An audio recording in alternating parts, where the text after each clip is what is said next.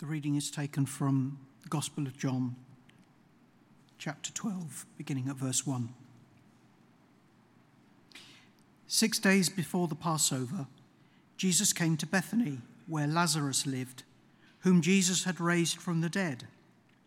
Here, a dinner was given in Jesus' honor. Martha served, while Lazarus was among those reclining at the table with him. Then Mary took about 1/2 liter of pure nard, an expensive perfume. She poured it on Jesus' feet and wiped his feet with her hair, and the house was filled with the fragrance of the perfume.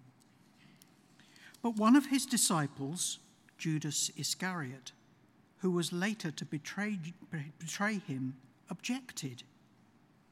"Why wasn't this perfume sold and the money given to the poor? It was worth a year's wages." He did not say this because he cared about the poor, but because he was a thief. As keeper of the money bag, he used to help himself to what was put into it. "Leave her alone," Jesus replied. "It was intended that she should save this perfume for the day of my burial. You will always have the poor among you, but you will not always have me."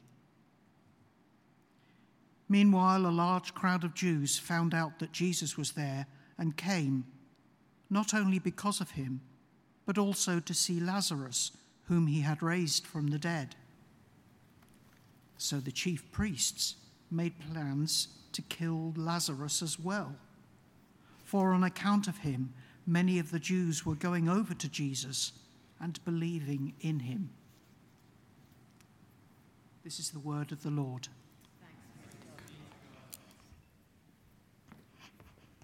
Thank you. Good evening, everybody. For those of you who don't know me, my name's Lydia. I'm one of the children's ministers here at St. Paul's. It's lovely to welcome you here on this gloriously sunny evening. It's a joy to behold that sun coming through the window. As I was thinking about this passage, and can I just say I love the Gospel of John, so it's a real honour and privilege to be speaking on this evening. I was reminded of my ministry over the last few years. So I've been a children's worker, I've been a youth worker, and I've probably done children's work since I was about 13. I'm not going to tell you my age, but that's quite a while. And I was thinking about my hair in my ministry. Now, bear with me because that probably sounds a bit strange. But when you do youth work and when you do children's work, you find yourself in situations where you don't really know how you end up there, but your hair, in particular, might be the subject of messy games. So it may end up with copious amounts of hair gel or shaving foam or Cheetos or straws or other weird objects. That has definitely been my experience. I don't know about the youth here at St. Paul's, whether you do that sort of thing, Lizzie, but if not, there's a game suggestion for you. I have also, in the course of my youth work career, had water poured on my hair. I've had apple juice poured on my hair. I can't remember the significance of that one. I've had ketchup squirted into my hair at maybe a slightly rougher youth group. So there's been all sorts of things that have happened in my ministry with my hair. And it's not really been much better in my personal life. When I was younger, I never used to brush my hair, disclaimer, so I used to get hairbrushes caught in there. My hair has probably been dyed every colour of the rainbow. And now that I have a toddler, I don't want to think about how much toddler snot has been wiped in my hair. Suffice to say, it's probably a lot. So why am I sharing this evening? You probably are thinking that. I'm sharing this because in my ministry, there have been times where my hair has been messy, it's been chaotic, it's not been polished, but it has been used and utilised for a purpose that I think and hope has gone beyond a stupid game or beyond just having Cheetos thrown at me. I hope there has been something deeper, more significant going on. Just like this wonderful act of Mary's devotion as she pours this expensive perfume on Jesus and then she wipes it with her hair.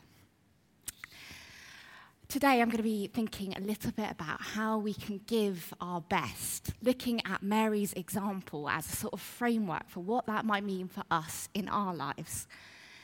and this beautiful act of devotion, what we can learn. So I want to say 3 things this evening. I want to say that we act in response to Jesus, always. I want to say that there will always be others who will critique or maybe condemn or criticize our actions. And I want to end by saying that Jesus' response is the only one that matters. So let me pray for us. Father God, thank you that you are good. Lord Jesus, thank you that you entered into Jerusalem on this Palm Sunday. We remember your triumphal entry as King. And we remember how you entered in incarnationally into this world and into many of our lives. And we thank you, Jesus, for all that you have done for us. And I pray that we would know that you enter in to our lives right where we are. We don't have to be polished. We don't have to be perfect. But I thank you that you are real and you are present. And I pray we would know your presence here this evening. Amen.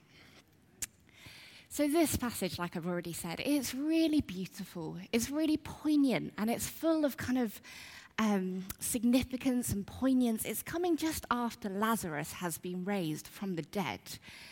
And it's coming just before their Passover celebration. So actually, thoughts about death and miraculous life and freedom and rescue, that would have all been in the air, in the ether, as they sort of were gathering for this meal. And the context that's given in verse 2 is that this is a dinner being given in Jesus' honor. So the family present, they, say Lazarus, Mary, and Martha, they know what Jesus has done, and they are keen to honor him and make it known, the amazing life he has brought back into their family. And in verse 3, we see Mary, don't we? We see this act of love, of gratitude, of amazement, of wonder, of awe, as she anoints Jesus with this beautiful, expensive perfume, and then she wipes that perfume with her hair. Her response to what God has done is to give her best. Literally, this would be the most expensive thing she owns, this perfume. She literally pours it out at his feet, poured out with love. And then she wipes his feet with what would have been considered her best physical attribute. We read elsewhere in the Bible that a woman's hair was considered her glory. So she's using the best of what she has and the best of who she is to honor Jesus in that moment. And I love the phrase that follows in verse 3. The house was filled with the fragrance of the perfume. There was this sense that everyone around, everyone could smell it, everyone could sense, everyone could see this beautiful, incredible thing she'd done. Everyone was affected by this display of love. The fragrancy of the perfume is measured by the extent of its permeation. And like I've said a few times now, this is a beautiful act of devotion to Jesus. It is a visible act. It is a smellable act. So what can we learn about giving our best from Mary's example? So number 1, like I said, giving our best is always as a response to who God is and what he has already done. Mary was responding to who she knew Jesus was and the life that he had brought into her family by raising Lazarus from the dead.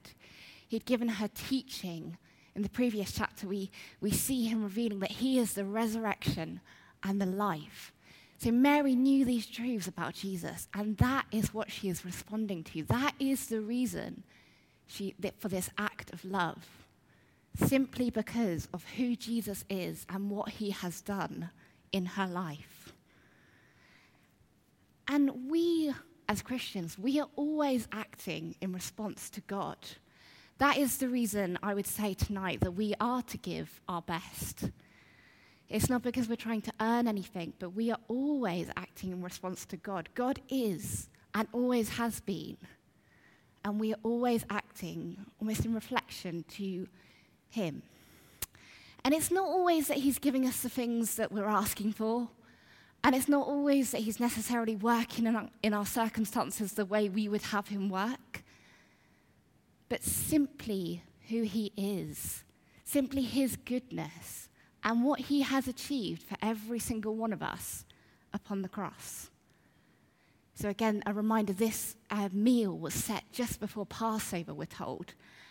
And that was hugely significant for the Jews. I think we miss sometimes how important that would have been. It was probably the most important event of the Old Testament. There is, nothing perhaps more symbolic than God's incredibly redemptive power working in the lives of the Israelites as he rescued them from Egypt. He rescued them from slavery, from bondage. And now we know, don't we, post-crucifixion, post-resurrection, we know Jesus as the true Passover lamb, the one who has redeemed all of us eternally from bondage, from slavery to sin, from death. Jesus brought physical life to Lazarus, didn't he, when he rose him from the dead? But we have been given that spiritual life through Jesus, through his death and his resurrection, which of course impacts our physical life. It's not just a sort of, we're going to have eternity forever. That impacts our day-to-day, now, here, in the present. If you're a Christian here tonight, and I'd probably define a Christian as someone who simply desires to follow Jesus, giving our best is as a forever response to God's goodness. He is our why. He is our reason. This isn't an arbitrary try your best or do good attitude. This is as a response to who God is. It's not about earning salvation. None of us can earn salvation. It is an incredible gift from God. And I'm not talking about a works-based lifestyle, but it is about love and gratitude shaping everything, and our lives being poured out like Mary's offering, poured out like that expensive perfume, poured out at Jesus' feet. So 2, there will always be other voices, I think, speaking in that may criticize or condemn our relationship with Jesus or our sense of giving our best or our outward acts of service. Sometimes I don't think we're going to necessarily hear those voices. Sometimes I think those voices might be in our own head. Sometimes I think those voices are spiritual attack. But I think those voices are always going to exist. And we see that in verses 4 to 5. We see Judas. Why wasn't this perfume sold and the money given to the poor? It was worth a year's wages. It's kind of a response I think a few of us can imagine all too well, isn't it? Because on the surface, it seems fair enough. It seems like quite a utilitarian, form of, actually, that money could have been given to the poor. But it's a criticism of her act of love, isn't it? And it's shrouded in this well-meaning language. Maybe it's a fair point. But the author of John is quick to highlight that Judas's interests were more for himself than the poor here. We see that he was the keeper of the money bag, so actually he was interested in what he could take out of that money bag. So of course he was interested in what was put into that money bag. His intentions were not pure. There was a self-seeking concern, and that is what drove his criticism of Mary's act. I think giving our best, giving our all to Jesus will incite something in other people, particularly when it's countercultural, particularly when it stands out, particularly when it's visible. So if, for example, maybe you work in a really unhappy kind of office, and maybe your act of trying to give your best, of trying to be wholehearted for Jesus, maybe your act is to try and be positive and try and be upbeat, and not even in a, cheesy way, but you're just trying to keep morale up. You will probably not have an easy time of it if the culture is that toxic. You will probably be slightly ostracized. You'll probably be maybe branded as a suck-up or someone on the side of the establishment or whatever. That's probably a situation that some of us know really well. And that's really hard. And I don't know, maybe you're thinking of examples in your own life where you have encountered something like this. You have met criticism from an act of devotion to Jesus, or you have been condemned, or even, like I said, in your head, you've been questioning, did I do that for the right reasons? But I would want to say to you, let Jesus rewrite that narrative. Let Jesus be the one who is speaking over us. Let him be the one who is guiding us. And, other voices are important in our life. I'm not saying we should never listen to other people. But if you truly believe that you are acting out of God's will and God's intentions, and you're in line with Scripture, and you have sought wise counsel, then keep on going for Jesus and try not to let those other voices be the defining voice in your narrative. I would hate to think that Mary went away from this feeling burdened by Judas's words. I would hate to think that. I don't think she did. I think her love for Jesus was stronger and deeper than that. But I would hate to think that she went away forever changed by what she heard from him. And then finally, number 3, Jesus' response is the only one that matters. So verse 7, leave her alone, Jesus replied. It was intended that she should save this perfume for the day of my burial. You will always have the poor among you, but you will not always have me. Jesus defends Mary, and he defends her choice in this. He defends her actions. And he acknowledges this is a really significant thing that she's done, that she has anointed him for his upcoming death. And actually, he doesn't just praise Mary. He condemns or rebukes, probably is a better word. He rebukes Judas and the disciples. And he reminds them it's a plural, so he's not just talking to Judas here. He is talking to the wider group. He reminds them that there will be plenty of opportunities to serve the poor, and that acts of devotion and acts of compassion are not mutually exclusive. And he reminds them that he's not always going to be with them in that same physical way he was right then. Jesus is pleased with Mary's actions, and he praises her. Jesus is our audience of one.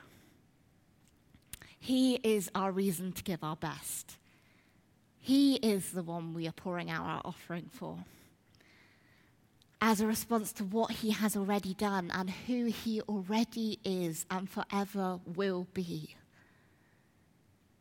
Giving our best, I would want to say tonight, it is for Jesus, and it is for Jesus alone. He is our audience of one. When I was in my final year of Bible college, that was a phrase that really got me through, actually. I sort of was in rock bottom for a lot of different reasons. And giving my best looked very different to what it would look like today. And I really want to say that it's a really important point, that seasonally, I think giving our best is going to look different.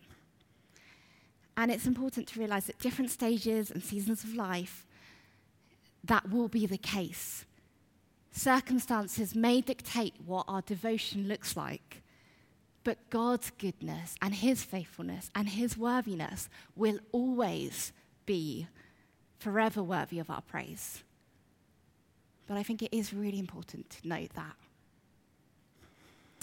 So for me in my third year, giving my best, it looked like asking for essay extensions, because I realized I needed more help and more time. Giving my best looked like sitting in my wardrobe, praying and sobbing in equal measure, because I realized I couldn't do it in my own strength. Giving my best meant delaying a placement. It meant swallowing my pride and having to finish my degree 5 weeks later than all my other classmates. And giving my best was met with criticism and critique and concern at points. But I held on to Jesus. I held on to my audience of one, pouring out my love and my life, even when it was costly. because it is costly. And I say all of that to hopefully encourage you to whatever stage of life you are in. The wonderful thing about church family, isn't it, that we're all at different seasons, we're all at different stages. We all have different emotions tonight, and God knows. But giving our best is it's not about religious, pious language. It's not about having it all together. It's not about knowing the answers. It's not about knowing your Bible the best. Giving our best is giving our all, giving our real, giving our authentic, messy selves as we are. And giving our best ultimately is about being devoted to Jesus Christ, the one who has forever rescued us, forever redeemed us, and forever loves us. And as we approach Easter, where we celebrate and we praise God and we think and reflect on these incredible truths, may we know that He is our reason, the only reason that we have to give our best. We're going to be taking communion later, and as I was thinking this afternoon, actually, just about communion and what I wanted to say tonight, I was thinking about how we are all welcome at the communion table, aren't we? However we come, even if we feel like we're not giving our best, even if we feel we're kind of half-hearted at the moment, even if we feel like we're running on empty, even if we feel like, the best we've ever felt in our relationship with God, however we come, we are welcome. And I want to say again that giving our best means giving our real to Jesus. Because Jesus can handle real better than any of us can. So Jesus is the one we worship. He is our audience of one. And I pray that we would know that this Easter time. That giving our best means pouring our lives out as an offering in response to what He's already done. And no matter the critique or the criticism or the condemnment we get, Jesus' response is the one that matters. So we're going to sing again in a minute, but why don't I just pray for us? Lord Jesus, I thank You for Mary. I thank You for her example. I thank You that You are good enough and big enough and real enough to handle us, to love us, to be in relationship with us. And thank You that we come exactly as we are and we are loved by You. And I pray that You would help us to give our all, to give our best in response to who You are and who You forever will be. Thank You for Your love. I pray each of us would know it so deeply right now. We bless You, God. We honor You here tonight. Amen.